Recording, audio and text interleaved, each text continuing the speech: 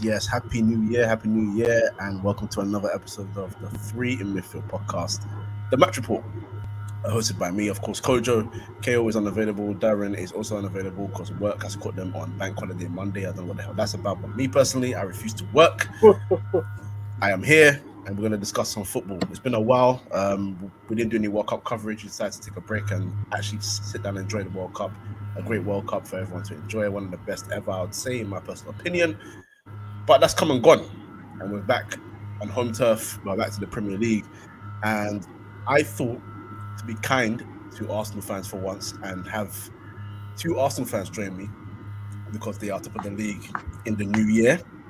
So I'm going to introduce the guests right now. We'll go first with, firstly, they're both returning members, but I'm going to go with AT. AT, my brother, how you doing? I'm good. How are you? I'm good. Marcus Rashford's putting smiles on my face, so I don't have to worry too tough about many things. So I'm good. We're going to talk about AT a lot more soon regarding his music. He's got a new project coming out very soon, and we're going to talk about it. We'll give you a little sneak preview to one of the tracks on there as well. And then, we'll delve into that. But more than anything as well, we're going to have another guest here who I do a wrestling podcast with as well, which is a great thing as well. Great times. But more than anything, he's also a brother of mine. Dash, how you doing, bro? What up, man? Merry New Year! Merry New Year! Come on. What's good, man? Thanks for having me again.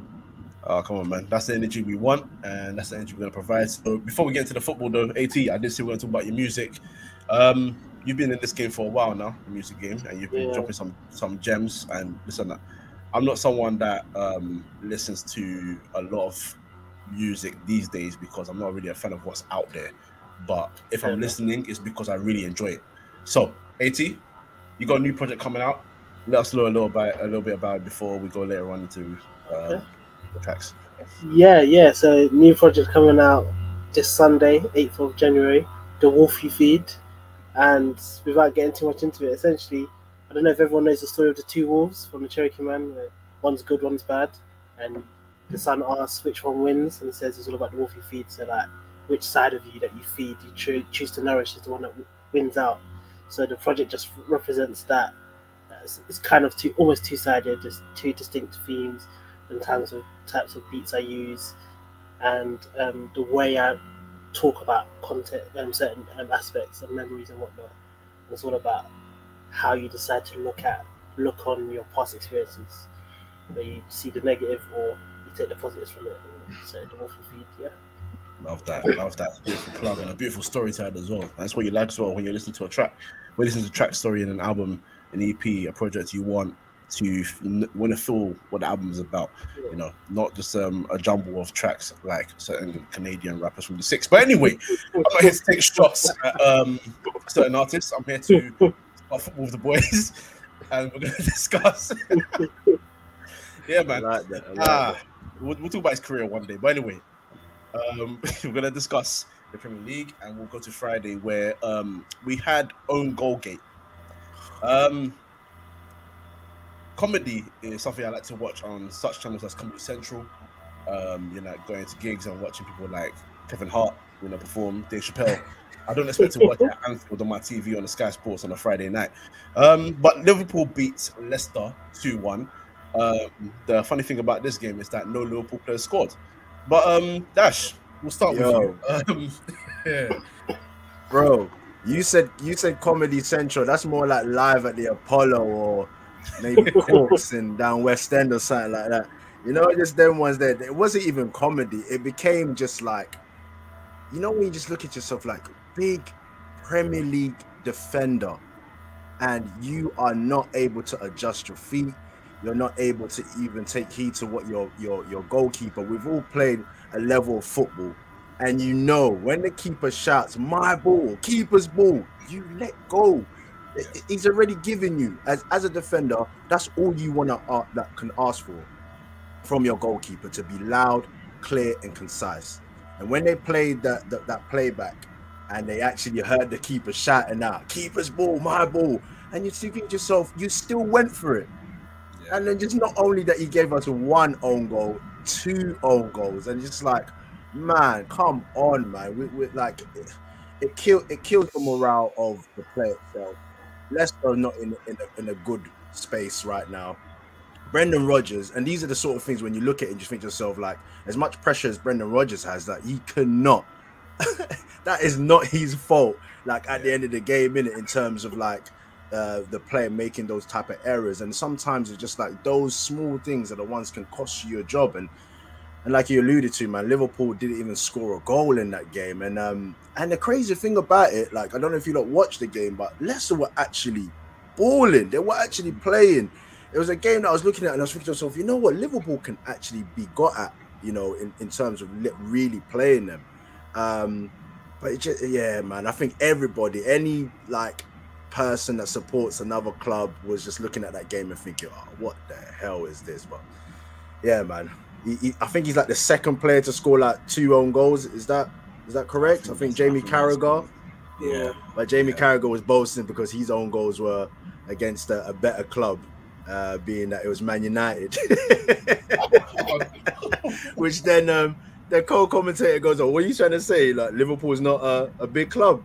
And then obviously he put his foot on it. But yeah, man, it was embarrassing. I don't even know what you can say when you get into the changing rooms, but yeah, the luck didn't change for Leicester after that. I mean, AT, we'll follow on that about what you say in the dressing room, because I mean, Dash made a great point. Leicester were good. Yeah. They played well. Some people call it unfortunate on goals. I have a different perspective. But if you are the manager and the player, how do you address that? Because you shouldn't be conceding those. It's really tough because at one hand you want to tell your player to keep going in it, just forget about it, push through, because there's still so much of the game left. But on the other hand, nah, that's, you know what I'm trying to say. Maybe you punish the player because you're like, you should be listening to the keeper for the first one, and then after the first one happens, the second one shouldn't be happening. Even if you say it's unfortunate, you should be more aware. You should be way more spatially aware. Realize how much time you have on the ball. Realize your momentum as well. I was listening to the commentator, and even the commentator said it, like, that ball's either going in or hitting the post. So there's no way you should be going that fast. Because if it's going in, there's nothing you can do. And if it's hitting the post and you're going that fast, it's coming off you and it's going back in. You should already see that, yeah, whatever happens, I need to slow down at this moment in time. In case it doesn't go in, I need to slow down. Yeah. And on top of that, even at the speed he was going, if he misses the ball, Salah's right there. He should be slowing down thinking, okay, let me get a better positioning on where Salah is. Because he's the danger man. But in his head, he's thinking, I've scored an own goal. I don't want to make another mistake. I'm charging at this 100%. And yeah. Well, I can't agree more, man. I can't agree more. For me, it's not like sometimes we afford defenders with that notion of like, it's a mistake, it's an error. Fair enough, keep going. But on 2 occasions, he's shown his lapse in concentration. He's shown, like, I think Gary Neville said it like really well. He said, like, we criticize strikers when they're not composed in finishing. Yeah, you're seeing that Nunes right now, he's getting all the, the grief in regards to not finishing. He's not composed. Defenders are also, you need to be composed in them situations. You're going 100 miles per hour trying to chase after the ball that's close to your goal. Any error could be made there. So you got to be like, aware of what's going on. That the keeper screaming out that it's his ball and you're not paying attention to that. You're right, in terms of like, if he goes into the change rooms and the manager gets at him, he couldn't feel aggrieved by that, innit? You got to be like, yeah, you know what, it's my bad. But yeah, man, it was just so frustrating in the game that you're seeing that Leicester weren't in for it, and those errors were just comical. For me personally, I'm gonna put my two pence here right now. I was screaming at my TV in anger because I look. We all was. Because I'm usually a tactical guy, right? And that's my thing as a coach. I always want to be the tactical guy, especially with defensive plays. But the one thing I've always said to young players that I've coached at a Sunday league level, whatever, I've always said, The one thing you must not do on a football pitch, especially in a defensive situation, is stretch for a ball that you have no idea where you're about to hit it to. Because even if the keeper does not call for that, the way he has to stretch his leg and swing for the ball, he has no clue where this ball is going. His foot is swinging left. His head is looking up. His right foot is tucked in. Bro, he has no control whatsoever. So you're already playing a dangerous game here, similar to I can't remember what player it was. Eric Dyer. Eric Dyer when he in the game against, I think it was Brentford, where he sliced it. So he's just literally one. I forgot about that one. He's just, you know what I mean? You're right. If once you're just stretching and you just literally just going for broke, basically. Yeah, you've got no control over the situation. I forgot about that one. The one I was thinking about, I think it was Crystal Palace many years ago. He used to be part of Premier League video packages where he swung his left leg back behind himself and the ball hit his heel and it flicked over his goalkeeper. If you guys remember that one. And I remember watching that video thinking, why did you even do that in the first place? What possessed you to even do this? Because the ball's not. So you just swung your leg back thinking, nah. But you don't know if the ball's going to hit you, and it hit your heel and went over your goalkeeper to the back of the net. You know, these are the small things. As for the second one, listen, he's a bozo. That one, I can't justify that because you said it. Running at speed, number one, compose yourself. But even then, when the balls hit the post, you still have enough time to react. And he side-footed it. Prime Ruud van Nistelrooy 2003. He side-footed it into the back of the net. Fox in the box. I was fuming. But anyway, Liverpool win. They go into within 4 points on the top four, so they're still in the top four race. We'll discuss the top four later on. We'll get to the other teams as well. But let's move forward. Well done to Liverpool. Not so much to face. Let's go to you guys. Why not? Let's go to you guys. I think let's not wait too long on the win that you guys got. Brighton 2, Arsenal 4. A very entertaining game of football, I must say. Statistically shocked me because at the end of the game, I saw that Brighton had a lot more possession than Arsenal. But it's a good thing that Arsenal can come away with so much little possession, yet score so many convincing goals and quality goals like that. But we'll let you guys get into that because you guys are the Arsenal fans. We'll start with 80. 4-2 at Brighton. Not an easy place to go to, but a great result for the Arsenal. Especially not for Arsenal. Oh yeah, precisely. Yeah, because you've had some shockers in the past as well. Yeah. Shout out Ty for his rant on Neil Maupay. Yeah, just delve into the game for me. How did you feel during the game and after the game as well? During the game, obviously, first 60, 70 minutes, it was like Arsenal playing well. I didn't feel like we could lose. That was it. And going into it, I was like shaky that depending on what Brighton we get, it could be tough. Didn't feel like we could lose. We were playing well.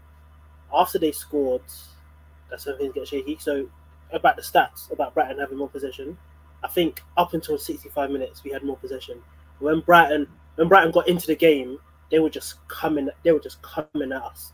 You know what I mean? Like we started playing more counter-attacking. Like get the ball and try. For instance, Martinelli's goal was very much get the ball and switch it to attack as soon as possible.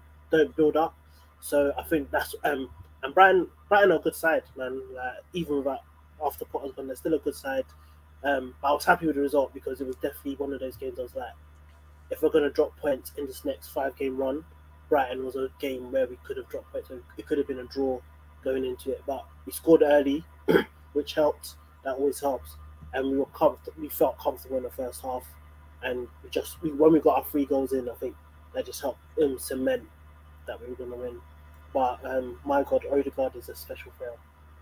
You know what? Yeah, Dash, you can continue on that before you obviously give your thoughts on the game, because I was watching this game with my boy Thomas, and I'm going to tell you right now, I was out there confessing love for Odegaard the way I confessed love to my girl.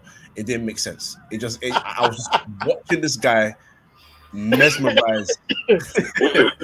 Watching this guy mesmerized on the football pitch. You know what? You go into it because I mean you enjoyed him more than I did, obviously because he's your player. Man, listen, you know what it is, and I think 80 would agree with me. Right now, we as Arsenal fans, we want to be wax lyrical about Odegaard, but we just want to keep him safe at the moment. Yeah. We don't want it to be where he's, on everybody's lips and, rare. Just let him work. The way you see him play right now, it's not a fanfare. It's not like, all of this razzmatazz. He is just putting in the work. That's the best way I can describe it, man. And, a lot of people did describe Odegaard coming to Arsenal as like your Mesut Ozil kind of type of player, but with work rate. And we are now seeing the both. We've seen the work rate, because even when he was with us on loan, we saw like, this guy's a real busy body, and especially playing in that 10 role. But now we've got more of a hybrid of what he's doing. Is more like a 10 and 8. He is getting up and down, literally. I think stats wise, if I'm stand corrected, that he's got the most miles on the pitch, like he's doing the most running out of any midfielder in the Premier League right now. And yeah, man, I pretty much believe that he's deserving of the accolades that he's getting right now. But I can still see that there's more to come from Odegaard, because he's not yet reached that point where you can see a player is really feeling himself. When they get into that mode and everything's working, that ball to Martinelli is a player playing at the highest confidence. You know what I'm saying? He rarely loses the ball. He's always able to get out of tight spaces, very intricate. And he's not the captain that we're really used to, because obviously we've come from the eras of your Tony Adams, your Patrick Vieiras, those combative kind of even like your Granit Xhakas, who would fit the more of a mold of our captain or whatnot. But what we're seeing from Odegaard right now is leadership based on performance, like based on someone that's not giving up. He's running around. And if you actually pay attention, he's actually shouting at players. He's getting players to 100%. Get into positions, and especially defensively. Yeah, that's gets on to them, and you can see that he's a player that's constantly trying to tell the players, keep it ticking, keep it going. And many obviously doubted in regards to him being captain, but I feel like if you see it now, you understand why he's a captain. Not only obviously captain of Arsenal, he previously has been captain of Norway at his tender age as well. So there's definitely got something about him. And yeah, man, long it may continue for Odegaard. And just in terms of just Arsenal in that game alone, yeah, I'm with you as well, Iggy. Watching the game, obviously we've scored early. Sometimes you think to yourself, oh, maybe have we scored too early? Because I felt like we sat back, and rightfully so, because obviously we wanted Brighton to come out so that we can obviously hit them on a break. But even Arteta alluded to it as well, in regards to like, you can't stop momentum in a game. It's very, very hard. When Brighton started getting on the ascendancy, you could see that it was very tough, and it is a tough game for us in Brighton, and anybody that goes to the Amex, it's a tough place to go to. And for us to come out of there like winning 4-2, which wasn't, it could have been 4-3, barring obviously the offside, and goodness me, there was about 6 minutes left, so God knows. I think, what's his name, Matamo, something. Yeah, man, he was given. I think Ben White was handing him okay, but then obviously Tomiyasu came on. He's got to. It's very tough to come into a game like that. So you can see that we did struggle once we changed our fullbacks. But all in all, what I will say is these are the type of games that we go into, and you have to win. You come away from that, and you can just imagine how they must have been feeling in the change rooms.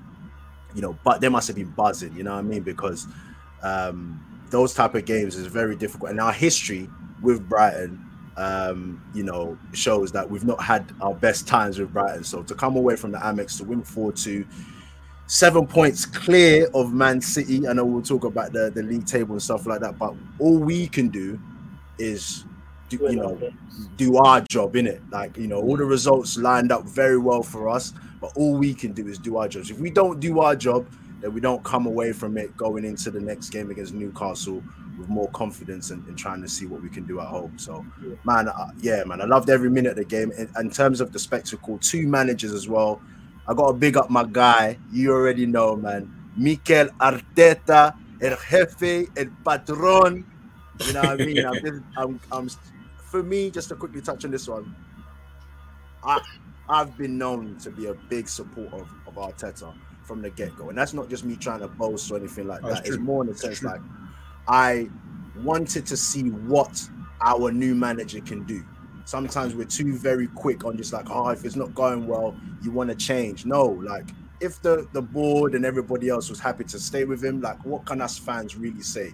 Let's see what this guy's got to do. And it's not to say that he's accomplished, like in terms of like a trope, like success. Obviously got the FA Cup, but you know, the big successes. But what I will say is we've seen firsthand how our club has changed. For me, that is one of the biggest things, like the culture of the club, the players that have gone out. And I always said that if we get the next person in, he has to be a manager. Like that's what we're used to. We're used to having an Arsene Wenger. We can't just have like a coach just coming in and then we're not happy. We need someone running the whole club, the whole culture, so that when we're watching our team, we're like, this is Arteta's team, and this is what we're seeing right now. I agree. And fair play to Arteta as well, because me and Cahill on this show, we were at first I was trying to see what he was doing after he won the FA Cup, but it did go downhill a little bit. And you know, there's always going to be clips of people being pulled up saying, "No, you didn't know." But we all know there's a time where the majority of Arsenal fans also said, "This guy's just not it." They weren't sold. Yeah, man, it's tough. It's fine. It's tough when you support a big team, innit? It's a tough one because there is just pressure on wanting to be successful. Yeah, exactly. You know, Sorry, you going to say? No, I was just saying because, like you said, when you support a bigger team, there's high expectations. So that's why the turnover tends to be a lot because you expect more from them. So it's tough to say, oh, we want to give them a chance because we're like, but the expectation is here. So if you're hitting here for a whole season, we can't give you the time to give you a chance, you know. Do you know what I mean? So it was a risk. I mean, from the board's point of view, keep him on, especially when the fans are so unhappy. But they were probably thinking, we don't want to turn into a high turnover club. And again, obviously it's working now. We want to see how it ends at the end of the season. But maybe what Arteta told them was basically like, I need 5 years. First 3 are going to be shit. Don't even bother expecting anything. They're going to be bad. Until I can, 100%. Yeah, 100%. All the dead wood, getting new guys, but then also get the new guys to understand and play my system and do as I say. You know what I mean? So, you know, that faith. And another shout I'm going to give, which is a weird one, is to Stan Kroenke for letting Josh Kroenke run the day-to-day. Because that was, put his son in charge. Yeah. I came in and said, yeah, if the money's there, we're spending it. I'm listening to Edu, I'm listening to Mikel. The money's there, we're spending it. We're going to do this. We know what we want. We're going to do this as footballers. So, because Stan was treating it differently. Yeah. And I agree with that. Great since he's come in. So, you can definitely see it in terms of the day-to-day. Like, look, there's so much we can go into in terms of how our club has changed. And that will be for a different, maybe even different show, different conversation. But we've seen templates. We've seen with Klopp, like when he came in, he said, like, this is going to take me about 3 years to just kind of get things going, and then we push on. We've seen with Man United right now, you're going to be willing to see, as you're seeing right now with Ten Hag, you're going to accept the fact that, you know what, yes, we would accept the next 3 years to build and push and then to kick on, because you want a stable guy. Most teams don't have that Chelsea kind of, you know, blueprint where you've got the players there already. When a manager comes in, they just mold it up and then they go for that, you know, short success. And it's worked for them brilliantly. But our teams who have been used to longevity in terms of management, it works different because we have a culture and we have a style that we're used to. So when we're watching football, you're like, nah, this ain't it. This is not the, you know, we had Unai Emery, and, you know, unfortunate enough, the way he plays, and you've seen in other clubs that he's been at, it didn't suit our style of play. So it wasn't the fact that he was a bad manager. I truly believe that he's not a bad manager because he's had success. He's a very But good it's manager. just our way wasn't the way in how he was trying to do it. So, yeah, I mean, man. that's the thing about before we move on. That's the thing about having, especially these two clubs. I think for me, I say they're the hardest jobs in football because you have two managers that were there 20+ years, who, you know, no matter what there was thought of one of the or the other, they brought unprecedented level of excellence, unprecedented level of control at a club and success to both clubs. So when you change managers, you know, the thing is, I mean, Man United fans, they were split on how the club was left after Sir Alex Ferguson because, you know, he brought in like your Smallings and all that, and that was the plan to, you know, them to be the next 10 years, for example. Obviously, that didn't work out. Some people feel like he left these players out are not good enough, but my argument is, well, you're saying they're not good enough, or they were not good enough because of what was happening now. But back then, Chris Smalling was scoring in Charity Shield games to get us back against Man City and all that. You are excited for the future, and rightfully so. Rightfully so. Like, you know, they're doing things. And same for Arsenal as well. Obviously, you know, he left with, you know, he brought in Aubameyang, who's a proven goal scorer, for example. See if he can bring in a manager that can feed off that and, you know, get Arsenal going forward. Someone that can change and do new ideas. But the truth is, once you're used to a culture and a style of play, once it changes, it's gonna rattle you. And you just have to firm that. So they are the hardest ones. And quickly on Odegaard as well, I think it's sort of like the new age of captains, isn't it? You know, not to take anything away from Vieira and all that, because those guys would be able to be vocal with you, but boy, they were so talented. They were so good. But now it's kind of thing where I always blame it on Messi and Ronaldo, where they were captains of their countries, but you wouldn't look at them as the most vocal players on the pitch. But they led by the example they showed on the pitch. Great example. You know, Messi, game winner, Ronaldo, game winner. So, you know, that's the kind of thing. But we'll move on. We'll go to Newcastle. There's not much to say about this game. I think they should have won the game because they had more than enough chances, but they drew 0-0 at home to Leeds. But regardless, they're still a team in form. So your game against them is tomorrow. For anyone for anyone that's listening, that's Tuesday, the 3rd of January, just in case of, you know, release times and all that.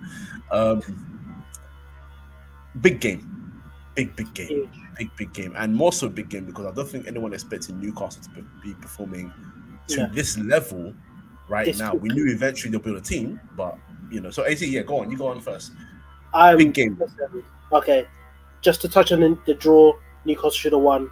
Yeah, it was unfortunate. I'm glad they didn't win, because it built more of a gap between Arsenal and Newcastle. I was thinking about this today, and I'm actually saying this. This will be, as things stand, our biggest games this season is City, United, and Newcastle. Newcastle have only lost once. They've dropped points, but those have all been draws. They've only lost once. So it's more chance of us beating United and City than Newcastle, because they've lost the least, apart from Arsenal. Obviously, they've got the best defensive record in the league, I believe, still. And on top of that, the way things ended last season, I bet they're going into that game thinking we can have Arsenal. They're not that different from the end of last season. We can have them. We're not gonna sit here and let them play football around us. And Newcastle's player, like Almiron, is a different player. He's on 9 goals. Listen, I was listening to stats. His previous 9, it took him 120 games to get to 9 goals. Now he's 9 in 16 or something like that. Look, Joe Linton, everything. That Newcastle team with how it's going to be a big game. It's going to be a difficult game. A lot of people will be happy with a point. I want 3, because if we give them a point, I think that momentum Newcastle goes on. And, you know, momentum is a big thing in the season. Obviously, City are dropping points here and there. That's their problem. But Newcastle could come out of nowhere, and all of a sudden we're like, oh wait, you know, they're not that far behind. The way they play football as well, I think that's going to be difficult for Arsenal tomorrow, because they don't sit back. So and Arsenal do this thing where, you know, we like to get possession of the ball, pass it around, but we'll break you down, and, you know, we got nice wingers as well for counter attack. But I feel Newcastle will do the same thing to us. That's the problem. And right now, defensively, we're not the best coming off the World Cup. Just maybe it might be World Cup rust, but yeah. So Hopefully Arsenal wins, but I do think it might be a draw. No, I want us to win, but I think it's a draw. I do think it might be a draw.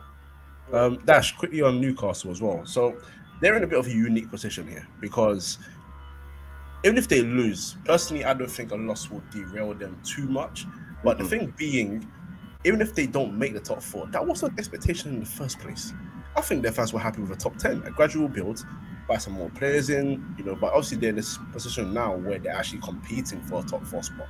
So obviously they don't want that to go. Do you? Yeah, come on. Do you see them as do you see a loss for them being potentially very damaging, or considering where they are now, or do you think they'll be fine regardless? I don't think I don't think they will see it as being damaging. They won't walk away from the game and thinking, "Oh my goodness, our season's been derailed or done."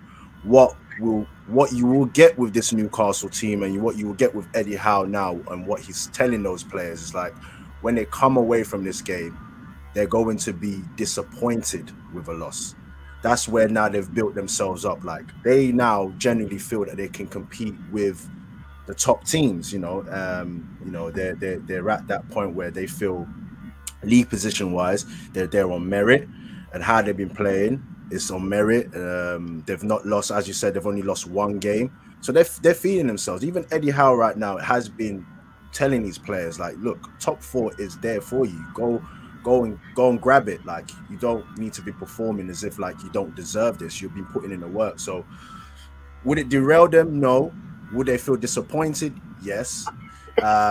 So I'm expecting a top Newcastle team to come to the Emirates, and off the back of last season, it's going to be spicy because both teams now are feeling like, Arsenal will definitely feel like, they owe Newcastle one.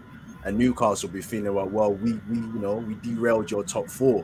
So there's going to be a bit of spice to that. What I will say for this season and how I've noticed Arsenal playing, if you give Arsenal any type of motivation, they're going for your throat. And I've liked this Arsenal right now. Like, Arteta using old tweets, or if a player said something, he's using this as motivation, and he's going to use the back of last season going to Newcastle. And we saw in the documentary, I don't think it was footballing things, it was the mental that cost us in that game there. We've usually gone to Newcastle and handled Newcastle, St. James's Park very, very well. We come away from there like winning 1-0. We handled the games. I think apart from the RIP Cheick Tiote, the 4-goal thriller, that's the only time I can remember us really coming away from there and just like, right, what happened? But most times, we've seen the Bergkamp when he absolutely ripped Davies ass and cost his whole career. So we've done well at Newcastle, but on this occasion, now Newcastle, with what they're building, they're going to come to the Emirates and they're going to be fired up, thinking like, we've done you. As you said, it's not much different of a team than you had last. We haven't got Jesus on this occasion, but we've got Eddie Nketiah obviously pushing the front line right now, and he's doing well. He scored. So what I will say, my confidence is quite high for this game. I believe we're going to win this game, but it's not going to be an easy game. It's going to be a tough game, but I think we'll be motivated enough to get the 3 points. All right. Well, before we move on from Arsenal and Newcastle, you guys got some big games coming up, so I think we're going to try and see. I want to talk about your next 6 fixtures. I want to list the names. Yeah. And then you just tell me we can move on. I'm like 80 right now as well, because I know the teams that are coming up. There you go. Out of 18 points, how many do you think you can collect? And then just there. So you just give me a number, and then we go to the next team. All right. Okay. So you have Newcastle coming up tomorrow at the Emirates. After the FA Cup game, you go to White Hart Lane, or the new Tottenham Hotspur Stadium, whatever it's called, for the North London derby. Then at home, the weekend after, you are at home to Manchester United. Then you go away to Everton in February. Brentford visit the Emirates the week after. And then 4 days later, 7:30, Arsenal versus Manchester City. That's February 15th. Right. So out of 18 points, give me a number. Just quickly, is the Arsenal City game at Emirates? Yes. Okay. And it's not about what you want; it's rather a prediction of what realistically you can get. And if you think 4 points is there, I wouldn't even argue against it because right now you are the informed side, but you have to give me a number. So give me a number. Out of 18, how many So points? what was it? So how many games is that? 6. 6 games. 6 games, 18 points. Okay, go on, I'll let you go Okay, first. cool. What would you expect to be your minimum? I think I'll phrase it that way. Oh, What's the minimum. minimum you would expect from those Our 6 minimum games? is 12 points. Minimum 12 points. Okay. Minimum is 12 points. I genuinely think he'll get the. I think he'll get 15 points. Okay. I'll go off the 12 points. Out of the 12 points, after 18 points, which are the 2 games you think are losable? I think one's gonna be City because obviously they're the challengers. What's the other team? If City's at the Emirates, we can't lose. Not that they won't be able to beat us, because I don't believe if we lose at Emirates, we're not winning at the Etihad at all. Okay. That's why I'm Okay. saying we can't.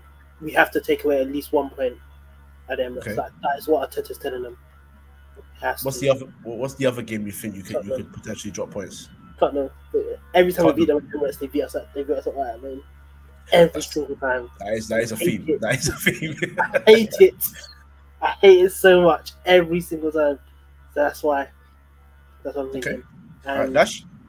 Yeah, do you know what it is? It's like, and I think you've just alluded to it. It's just like from what you expect and what you're hoping for.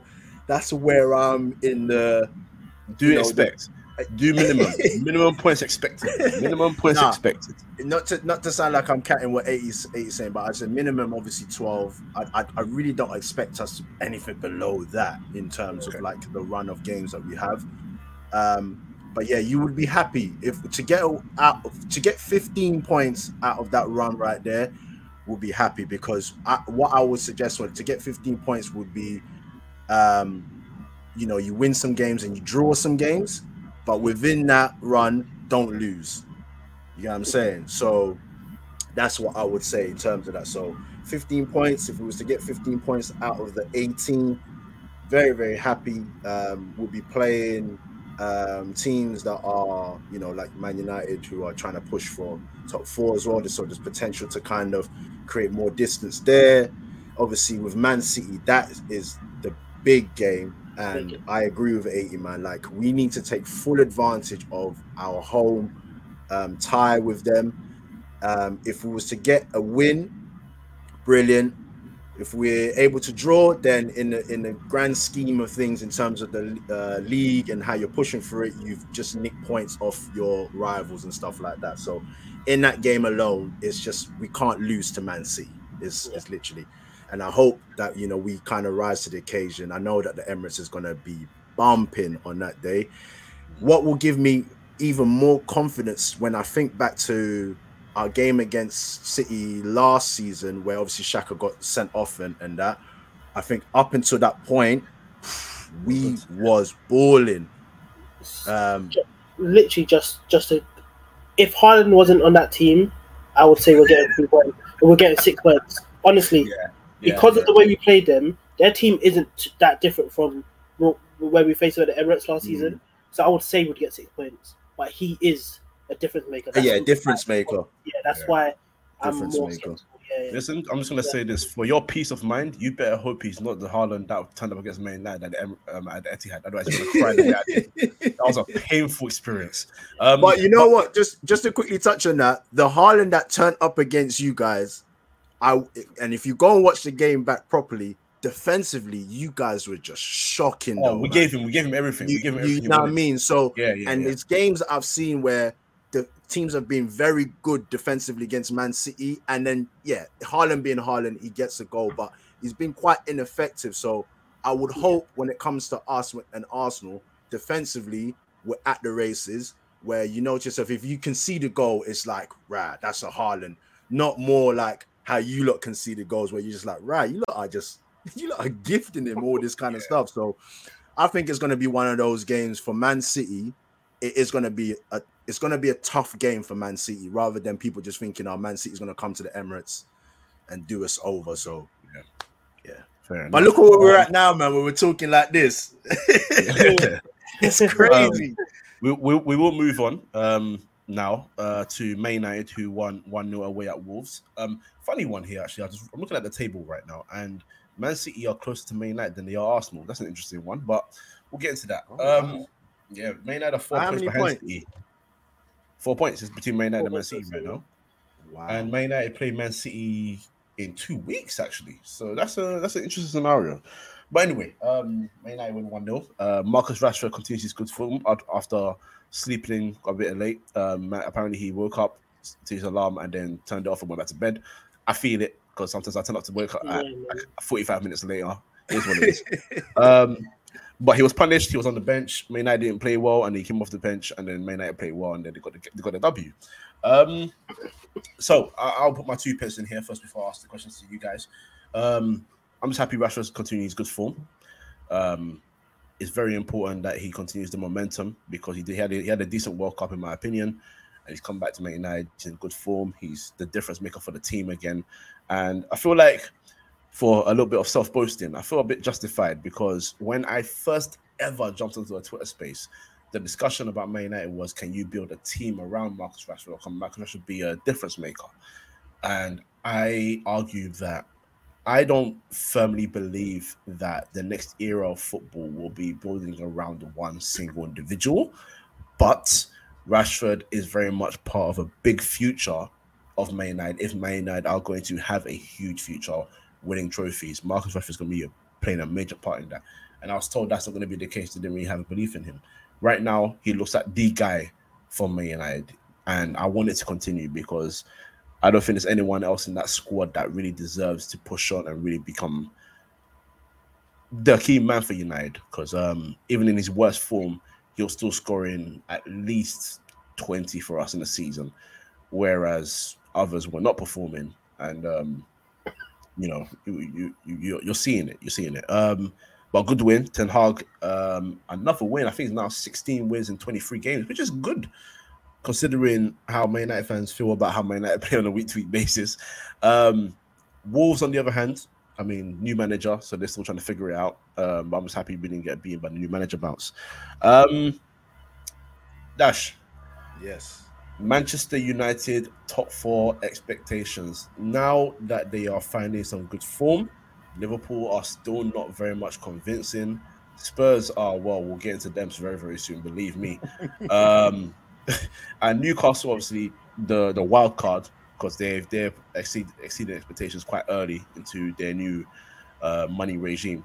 Do you consider Man United a favourite for the top 4? Yes, because you've got all the things that were giving you issues and problems. You've kind of ironed it out.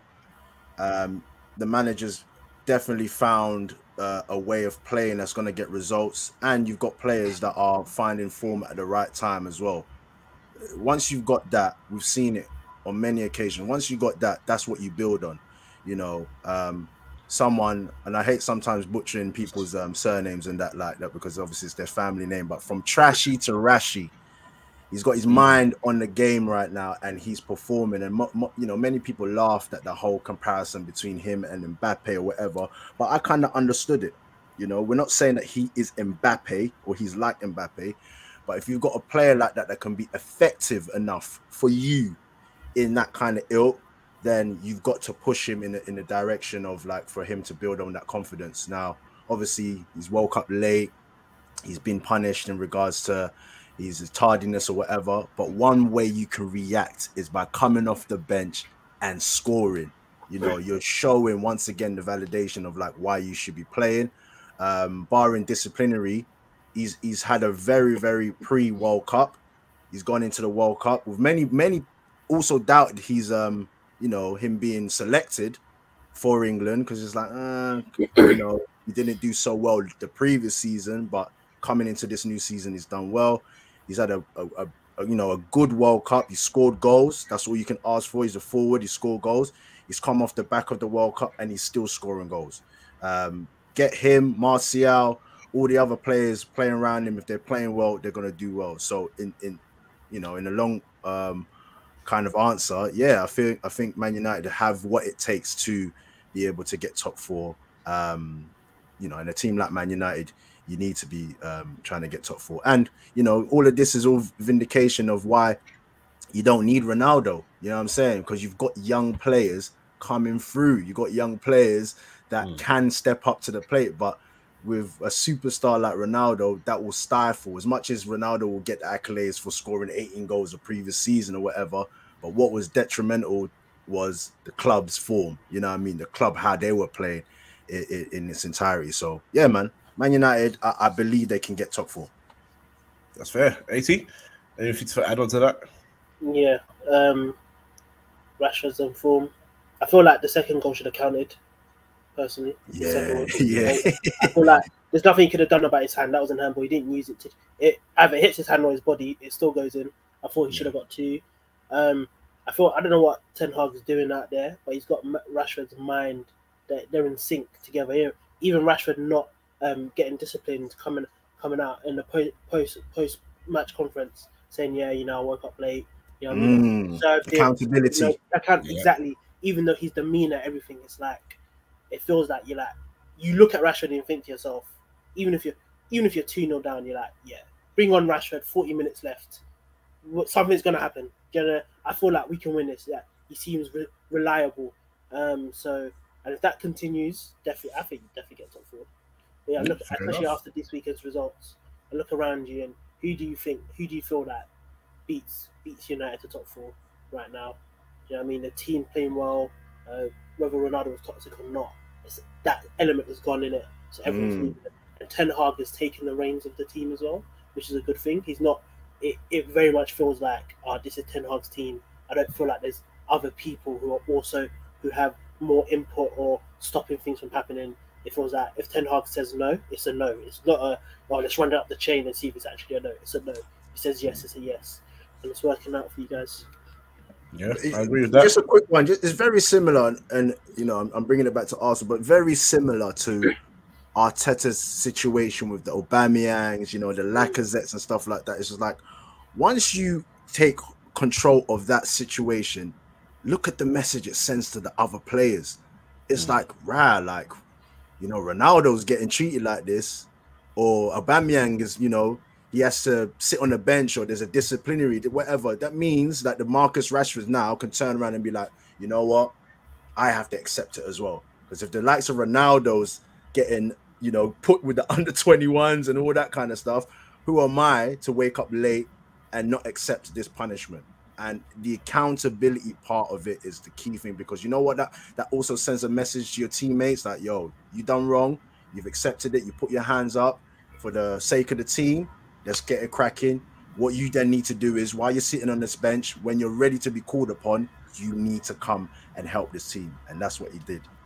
Yeah, no, it's fair. Quickly on Ronaldo on my side, just good luck in Saudi Arabia, I guess.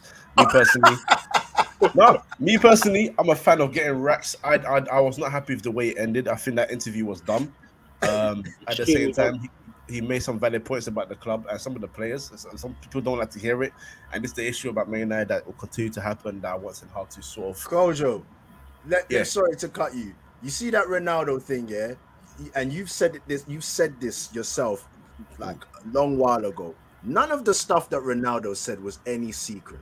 He didn't bring anything new to the table, whatever. What it was is just that it's coming from Ronaldo's mouth. Everything that he did in that interview was staged for his exit from Man United. I don't care what anybody tries to say, it's for the better of Man United. He did it to No, he positioned himself because in the summer, where he was thought to himself like, you know, I'm Ronaldo, Man United, I've come home, you'll probably let me go and but Man United were like, no, we paid for you, bro. Like, you can't leave here for free. We can't just amicably just let you leave or whatever. It's business.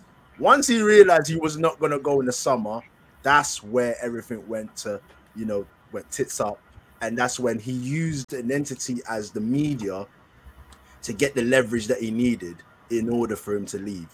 And now leaving, because all the stuff that he spewed on that interview saying, I want to end at the top level. If you really wanted to end at the top level, you would have been willing. And I'm not saying that he should, but I'm just saying these are the things that you could do. Drop your wages a little bit, you know, because the outstanding thing was the fact that you're asking for too much money at your age. Okay, possibly drop the wage, but you ain't gonna drop that because it comes with your status in it. If you drop the P's, you know, he must be dropping in his career, whatever, whatnot. So he's not accepted that. Now for him to go to, is it Saudi Arabia? Yeah.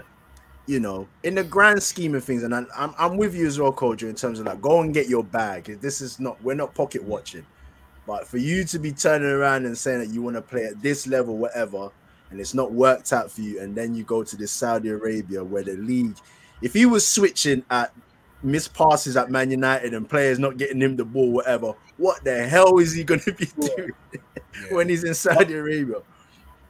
What I will say is, I agree. The motives for the interview, we all know what the motive was, and we all know what he wanted to do. And whether he was genuine about what he was saying, because you're right, it's not new, but whether he was genuine about the whole talking about the Glazers and all that, that for me, that'll be interpreted however people want to do. There'll be a back and forth thing on that.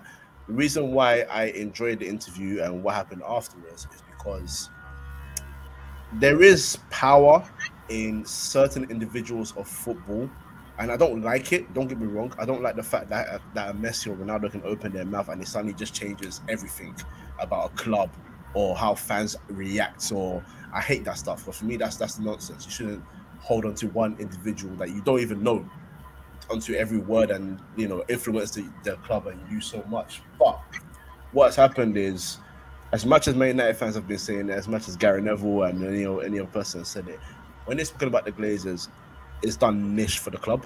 And I'm not saying Ronaldo did it for the club. What I'm saying is, unfortunately, because he has such power in terms of what he says, once he said it, it's like the shares of everything that Man United dropped. Team Viewer want to run away. The Glazers are not making their money. Man United have 26 million in the coffers as a club. Forget about transfer kitty. As a club, they have 26 million, and that's all coming out now because, you know, the fact that why do they want to sell? Because Man United are not profitable anymore. And these things started coming out more and more after that interview. Okay, why is he saying that? Why is he saying that the training facilities have not changed since 2009? Like, all these things had, but it's those little things that mean a lot, because you gotta be thinking, he's come home. So anyway, he's come home, quote unquote, and he's still seeing the same things that he was seeing with Nani and Obertan in 2009. Just as Obertan came through the door, I said hello to him. That's when he left. Like, you know, it's not good. It's not good. Whereas every other club around you, the reason why they've been a lot more successful than you in recent times is because you can see that they've changed things. And even if it's not many, things are changing, and that's the main thing. But look, he's gone to Saudi Arabia. The wage thing and going to other clubs, you're right, he could have dropped his wage a little, but what is little to Ronaldo? That's the problem. You know what I'm saying? And I know from hearing it anyway, I don't know if it's absolute fact, but apparently Napoli were the most interested in the club. Obviously, they're Champions League club. But I don't think Napoli are anywhere near ready to offer, let alone, I say, 300k to a Ronaldo, let alone Wales and Man United. But look, he didn't get a Champions League move. I didn't think it was going to happen anyway. I think everyone else is quite realistic about that. And he's gone to Saudi Arabia now, and he's got one head of a ridiculous contract. The money he's earning at Man United, he's earning that in a day. Mr. Saudi Arabia now. Yeah, Mr. Kipling cake. His weekly wage is now a daily wage in Saudi Arabia. That's ridiculous. So go and get your bag, retire at 40 like you said you want to. And truth be told, as a football fan in general, what more could the guy do? He's won leagues in different countries. He's won the Champions League. He's won the trophy of his country. What's he here for now? Just get out. If it wasn't for certain cases, he would have gone to America. But anyway, a legend. You know, no one get in trouble here. But anyway, we move on. So he's going to get his bag. Someone who is not enjoying his bag right now is Antonio Conte. As Spurs lose 2-0 at home to Aston Villa. Now, we'll try and wrap this one up real quick because time is moving and we're going to have to try and get through this. Happy New Year, same old Spurs. AT. Spurs are trash. Your neighbor. Oh, well, there you go. That's the issue. I'm not even. You know what? everyone's going to see that I'm an Arsenal fan and think I'm being biased. Take away the Arsenal side of it. At the beginning of this season, I thought Spurs were going to be a problem. Spurs are trash.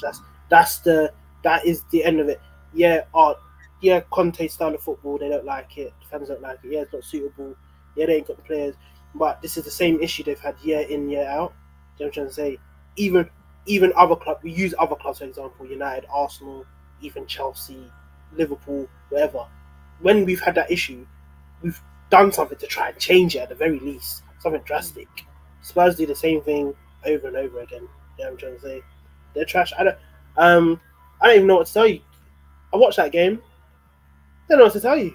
I couldn't. Do you know what I mean? We could go through this tactically. We could say they were unlucky. I don't think they were unlucky. I think Emery told Aston Villa that we can win this game. I think that was his team talk at the beginning. I don't think he did an hour. I think he went in there 2 minutes before the game and said, "We can win this game." Said, "Trust me." Honestly, trust me. Yeah. The goal will open up for you. Their first, everyone saw Aston Villa's first goal. You know what I'm trying to say? It wasn't like Aston Villa outplayed them doing that first goal. It was, Lloris anyway. I don't want to talk on Lloris anymore because talk the talk, bro. Someone tried to tell me Lloris was a great keeper. I said to them, listen, Lloris's days have been done. You know, I said they've been done. And it wasn't even Lloris in goal, was it? It was Lloris. It was Lloris. It was Lloris in goal. See? It was Lloris. It was Lloris in goal. Another howler. Another howl. Thank you very much. His first game back. Anyway, so I don't know. Honestly, I'm trying to rack my brain and think to myself, what would you say Spurs right now to turn things around? My problem is, no matter what you give them, I would say in 10 games would be right back here again. They would win for 7, and then 3 games calamity. We'd be right back here again. It's more than just, maybe mentality of like Spurs as a whole, in the sense that they might get too comfortable or familiar with a certain level. You know what I mean? And then because it's almost like they rise a bit, and once they get that little rise, they don't want it anymore. Do you know what I mean? On a player level, and then on a club level, they don't want it anymore, and they start dipping in. That players just start slowly dipping in form. You know what I'm trying to say? Things you see a player do last week easily, it comes to this week and that. But you just did it last week against a harder opponent, or you just scored a hat trick. So why can't you score 1 today? It was a calamity. That Aston Villa game was for me bad. I mean, they had a few chances, but it's sad, isn't it? I'm biased. It's just sad. Now, Dash, I will ask you a question in a second, but I'm going to just say this about the Tottenham very quickly, and they have 3 problems: the club, the fans, and the players. And that is an entity within itself as one go. Don't get me wrong, but I'm separating them for certain reasons. Look, the club itself have had many warnings from previous management already about what needs to happen with this club. The recently most successful manager in Pochettino, in terms of what he did with the team, told them in the midst of them being good that we need to change things because there is going to be a downfall here. The club didn't listen. Instead, they gave him Musa Sissoko. Not even going to go any further than that about that player, right? And then they brought it exactly, and then they brought in Jose Mourinho. And the thing is, we all know about Jose Mourinho. If you're gonna bring him in, you gotta give him everything he desires, and that's as simple as it gets. Same as Conte, because Conte might have a shocking European record, but domestically, the guy knows what he's doing. He knows exactly what he's doing, but he ain't done that either. Cool. That's number 2. Now, number 1. That's number 2. That's number 1. Number 2, is the fans. The fans feel like this team should be doing a lot more better than it is. And my thing was, I thought there was going to be a problem based off the thought that I thought that they could keep the front 3 fit, because with that front 3, they seem to do a lot. So even if the rest of the team is shaky, when you get the ball to Kulusevski, Kane, and Son, things tend to happen. But their issue also is they idolize players, or certain players, that just don't do it enough for them on a consistent basis. And I keep using Son as a name of reference, because don't get me wrong, I know how good the guy is. on his day, that's just why I hate that term, but it's fact. On his day, he is one of the best players in the league, maybe in Europe. Like, you know, he is a top class player. We saw it last year, scored many goals, joint top goal scorer in the league, had a stellar year, right? But my issue with players like Son is Son has this issue that they blame Kane for a lot. Where I'm like, don't get me wrong, I'm not trying to give Kane a buy in the big games where he's not performed for them, but a lot of these big games he's performed whilst injured. He shouldn't be starting, especially that Champions League final. He should never start that game. But Pochettino made the point of, you know, when Harry Kane's fit, how do you not start it? Because he can be a difference maker. Fair play. But he was injured. Son, in so many of these big games, has not performed. And he continues to do so, and he's not a consistent player either. I don't care about the Golden Boot last year. It is a wonderful achievement to have the Golden Boot last year, but if you watch the spells in which he got goals, it's spells. A lot of them were dry spells, and he didn't perform. He's nowhere to be found. And then, so that's the club, the players, no, that's fans, and then the players. Oh, my goodness. They're just not that good. They're just not that good. And we're talking about it. Lloris is past his sell by date. That's gone. If we talk about the defense, Romero's the only one that really has credit in the bank for being a decent defender. Other than that, Doherty, Dyer, Davison Sanchez, Dyer in the name. Dyer in the name. Oh my name. Davison Sanchez, who is better at 17 than he is at 27. Ben Davies, who is not good enough fullback, so he's playing centre back. He's not even doing that right. Clement Longley, moving on. And then you go into the midfield. Højbjerg, decent player. Don't get me wrong, he is a decent player, but he's not a game changer. He's not a top 4 player in my opinion. You forgot to even mention Perisic, who they're relying on some 30. Or was it 35? I allow Perisic. The reason I allow Perisic is because I see a guy trying to make things happen in the pitch despite his age. He's there for his final big contract. That's literally his job there. And other than that, even shouldn't be the guy they're relying on to make things happen. Yeah, that's the point I'm making. That is exactly the point you're making. 100%. They should be looking at him as saying, you have so much experience in this game. Someone like Ryan Sessegnon and Jess Spence, these kind of guys can learn from you playing that wing back role, and let's see what we can do in the future. Instead, he's becoming a key man for them. Doesn't make sense. But the point for it is, I just feel like there is so much over rating on so many levels. I think the club think the players are better than they are.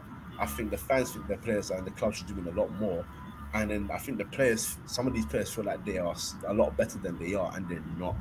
But I will say this final thing before I move on and ask Stash's question. One thing Spurs fans need to really, really learn is something that Arsenal fans did one time ago, which is very upsetting. But I get it at the same time because they were upset. In the heat of the moment is what it is. But remember the time when you brought a Aboué off the pitch and he had one of the worst performances known to man, and he got booed directly off the pitch, right? Don't get me wrong. And this guy's not near Aboué's level either, because Aboué is a much better player. But Emerson Royal has obviously not had a wonderful time at Tottenham at all, right? But he comes on the pitch and he gets booed immediately. And I'm thinking, this is someone who has had a torrid time. The one thing you surely need to do when you're behind in this game is at least try and G up the players, try and give you some level of performance to get you back in the game. And you booed him off on the pitch. Jess Spence comes on. Obviously, he hasn't had much of a chance, so they feel a bit iffy about that. They cheered him. He's a young boy, so I'm happy they cheered him. Don't get me wrong. But you got to be fair to your players. And this is the thing. You got to realize their level. And once you realize their level, you got to try and do everything to G them up whilst they're here.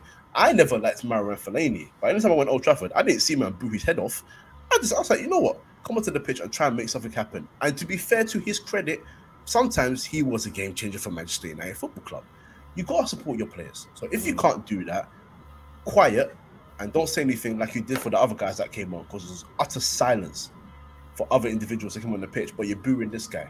I get it. He ain't been good for Tottenham and he will go eventually. But until then, he is your player. Treat him with some damn respect and support him. And if you're not going to do that, just keep your mouth shut. But they deserve to be where they are. I don't think they're going to make top 4. Dash, Conte, where does he go from here? Because he just keeps complaining week in and week out. And honestly, me personally, I hear it because I think he's just tired. because I've heard the same excuse. I've said the same complaints, sorry, from many other managers that have been there. And well, yeah. First and foremost, that was just Spurs doing the Spursy on the first day of 2003. And I'm not gonna sugarcoat this, because a lot of the times, and hey, you know this, innit? Whenever a Spurs question gets put to us as Arsenal fans, it automatically is deemed as like, you're only talking like this because you support Arsenal. I'm gonna keep it real. The whole situation with Conte, the writing was on the wall from the get-go. He signed a 2-year contract, if I'm not mistaken, right? He did. That in itself shows you the ambition of what this manager's about. Not only that, previous to that, before I think they signed Nuno, obviously he was touted to be the manager, and then they went for Nuno. He already expressed how he felt about Spurs. Okay, Nuno's come in. He's then done what he did. They got rid of him. They brought back Conte, and I'm sure Spurs will wax lyrical and got him to the club, whatever. Maybe promised him all these kind of things. We've seen throughout last season, in every interview that he's had when they lose or whatever, he keeps telling the fans and the media what Spurs is all about. His last interview, he said it like, what you lot are expecting from this team, it's not going to happen like this. You lot need to go through a process. And this is where I keep saying about Spurs at the moment. Everything they do is very synthetic, based on the fact that they feel like they're a club and a team that's they want them to be here, but they've not gone through the legwork. They've not done the legwork. You know what I mean? Yes, you've done the whole new stadium and stuff like that, but you've not even had time to really embed yourself in that stadium yet. They've not gone for a real good run with that stadium. They've not built it as a fortress and all these kind of stuff. Every team goes through, every top team goes through that process, but instantly they feel like they deserve to be they deserve to be in that place. Other teams are getting stronger year in, year out. They made Champions League. You see, and this is what I was saying, the difference that it would have been between the two teams. If we made Champions League, our rise would have been much better, because the players that we've been able to attract, the team that we're trying to build would have been, we can see like the difference of making Champions League. They've made Champions League, and look who they've signed. Yeah. Look at this. Look at the signings. Let's just take that in its entirety. So no wonder someone like Conte is thinking to yourself, right, not only am I going to be trying to compete for another run at top 4 for next season, we're in Champions League right now, but look at the players. The 11 might be okay for what I can do, but if there's no Kulusevski, who comes in next? If Richarlison's injured, so if Son doesn't perform well, who's next? They've always been heavily reliant on Harry Kane, and now Harry Kane has become this hybrid of a 9, 10, 8, whatever he wants to do right now, and then they will not have it within themselves to be like, you know what, let's go and get a top striker. They're not going to do that. You know what I'm saying? So, and to add to that, before you continue as well, now they were relying on Bentancur, and now he's injured. The midfield looks lost. It looks lost, So don't let all these Spurs fans fool you now about their frustration, because when they brought in Bissouma, they were going crazy. Oh, this is the type of midfielder that, and they were dissing us. Oh, Arsenal never got in. We beat Arsenal to the punch. They've got the Jed Spence. Oh, young player from what's it called? We beat Arsenal to the punch. All of these players, they were celebrating. But when we were trying to tell them, like, this ain't it for you guys. But we was known as the jealous. Oh, you're just hating. You never made Champions League. It was like, all right, cool. So most times, as Arsenal fans, we don't really want to get into this whole Spurs thing, because we're always known as like, we're just hating Arsenal fans. But now you can see what we were saying at the beginning of the season, like, yo, this is not going to be enough. But because of the fact that they have the likes of a Conte, who, as you said, domestically has proven himself, you think to yourself, that could be the equalizer. But even himself, if you've got a manager that's really just being like, look, man, I'm working with the bare bones here. I'm trying to tell you guys, you're going to need more than this. You're going to need to go through the process or whatever. But with that being said, I'm going to try my best. You can't really feel too confident with a manager like that. That yet again is going into the season with questions about whether or not he's going to sign a new contract. Now, you as a player as well, you're going to be sitting there and thinking to yourself, you're telling me to do this and do that, but are you even going to be staying here in the summer? Like, what's the point? So this is the risk that they're running through, but this is what they wanted. You know, and I keep saying it's synthetic because you went for Jose Mourinho. You thought to yourself, just because you got the name, that's going to bring you success. I'm not going to lie.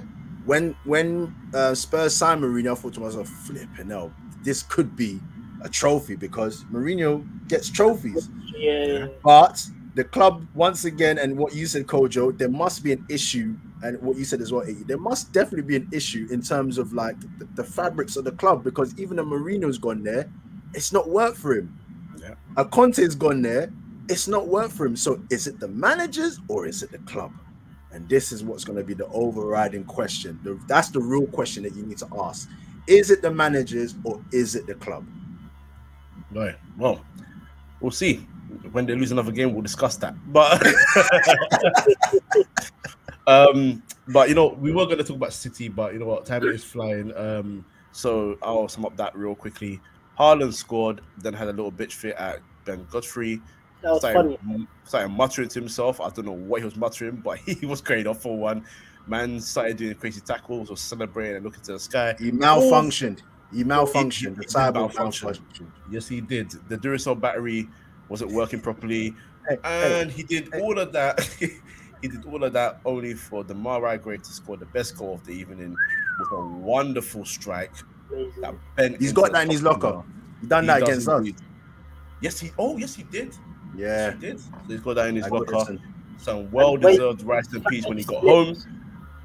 Was that? Yeah, he slipped. Yeah, he slipped as well. Just before he literally slipped, stood up, took a little touch, and then went whack. Like didn't even need to recompose himself. That was anyway. Yeah. So yeah, brilliant goal, top goal. Demarai Gray. I hope you enjoyed some well-deserved oxtail and some jerk chicken patties, man. My guy. Thank you, Greg. Thank you, Greg. So that leaves Arsenal at the top, 7 points clear. Everton with a much-needed point and a place where I think everyone thought they were going to get destroyed, but they got a well-needed and deserved point, to be fair to them. AT, I'm going to come back to your music before we do go. So yes, we obviously you spoke about the project and the story behind it and the release date.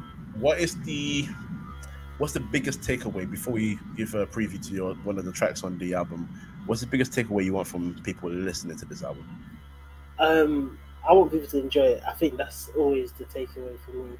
I want people to listen. I want people to enjoy and relate, even if you don't relate to the story. Like literally, just like the feel of it. Like, yeah, I get it. I get why you're saying this and how you must have felt, because I felt like this with my own situation, my own feelings, and also the flip side of I get the fun vibe you're going for here. Like this makes me laugh, thinking back to all the crazy times I've had as well. Like they were fucked up when I was going through it, but now I can laugh about it. So that's it. And I want people to listen all the way through and feel like, even though it's all connected, that you could just take away one song, any song, and just like, I can listen to this on its own over and over and over and over again. So that's the feeling I was going for, and just get the story. No, beautiful. And I've been lucky enough to listen to the project before it's come out as well. The full project is a wonderful project. No skippable tunes, unlike certain Canadians from the 6 with their albums. But anyway, Drake, I hope you're listening, mate. You know what I mean, bro? Listen, I'm gonna get bad directs from Drake and his next project. Well, you can come for me, boy, because I definitely ain't talking about Justin Bieber. He does a good album. But anyway, this is a preview to one of the tracks. It is called Risk and Desire. Have a listen.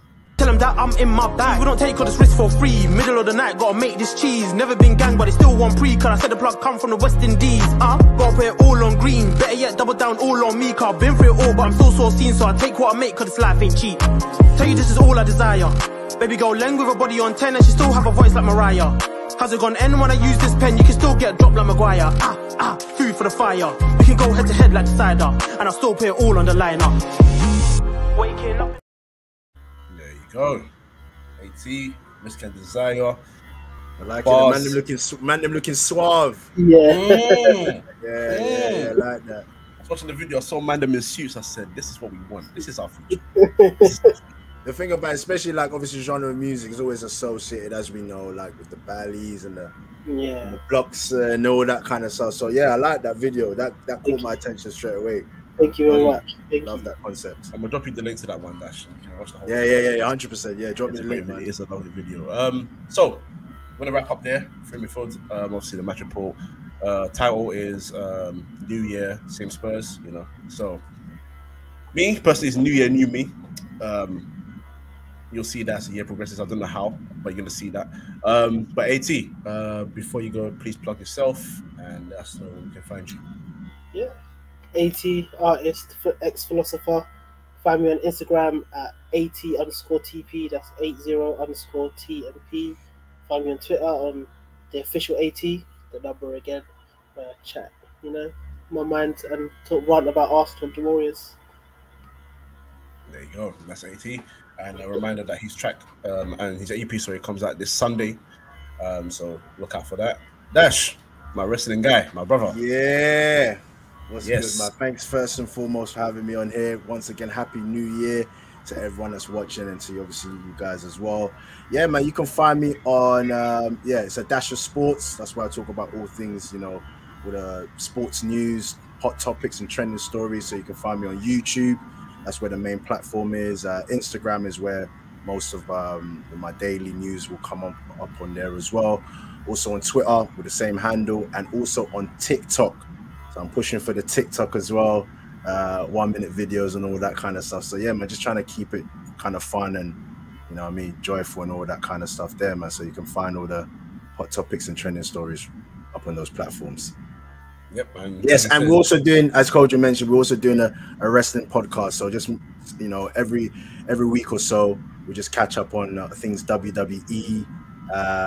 So Kojo, man, we've got to do a roundup of 2022 and kind of just see where wrestling is kind of taking us in that year and what we're looking forward to in 2023. So Royal Rumble's coming up next, so you know what I mean. So we can push forward for that. So check out the heads. Still talking about wrestling. Wrestling is real, by the way, guys. Wrestling is real. There you go. Yeah, there you go. It is. Definitely. You know what's fake? UFC. That's fake. When they bring their names, I All that see them. tomato ketchup, I see them. Exactly. Yeah. I see them at that Target the next week, man. Don't listen to them. They're liars. Anyway. Yeah, man. Appreciate it. Love, man. Love. Thanks Yeah, for having me as well. Yeah, definitely. Definitely. But yeah, check out Dash of Sports as well. It's not just football, as you said. It is covering all angles and all sports. And the TikTok as well, because I find the TikTok entertaining. And I'm going to ask you to teach me on that very soon, because I need to learn. I'll watch that, man. I'm learning as well, so I'm pushing forward, man. So I'll help you out. Love that. But yeah, this is Free Midfield. Obviously, you know how it goes, the audio and socials, audio and socials, Free Midfield, and of course, right here on YouTube, the Match Report. But of course, if you type in Free Midfield Podcast, you'll still find us as well. Like, comment, subscribe, all of that. Happy New Year. Have a wonderful year for the wins, W's. These guys are kissing their badges, so I'm just gonna leave it there, because I hope their team doesn't win. We're just trying, man. We're trying our best. You know what Enright said? Enright said, listen, you got to enjoy the moment, man. And sometimes we find ourselves, you know, you're just trying to stay quiet and all that, but we're just trying to enjoy the moment, and we'll see where we end at the end of the season, man. We're enjoying the moment right now. It's been a long time. I like this humbleness. I wonder how they speak behind the camera, but we'll see. We'll find out. Good night, guys.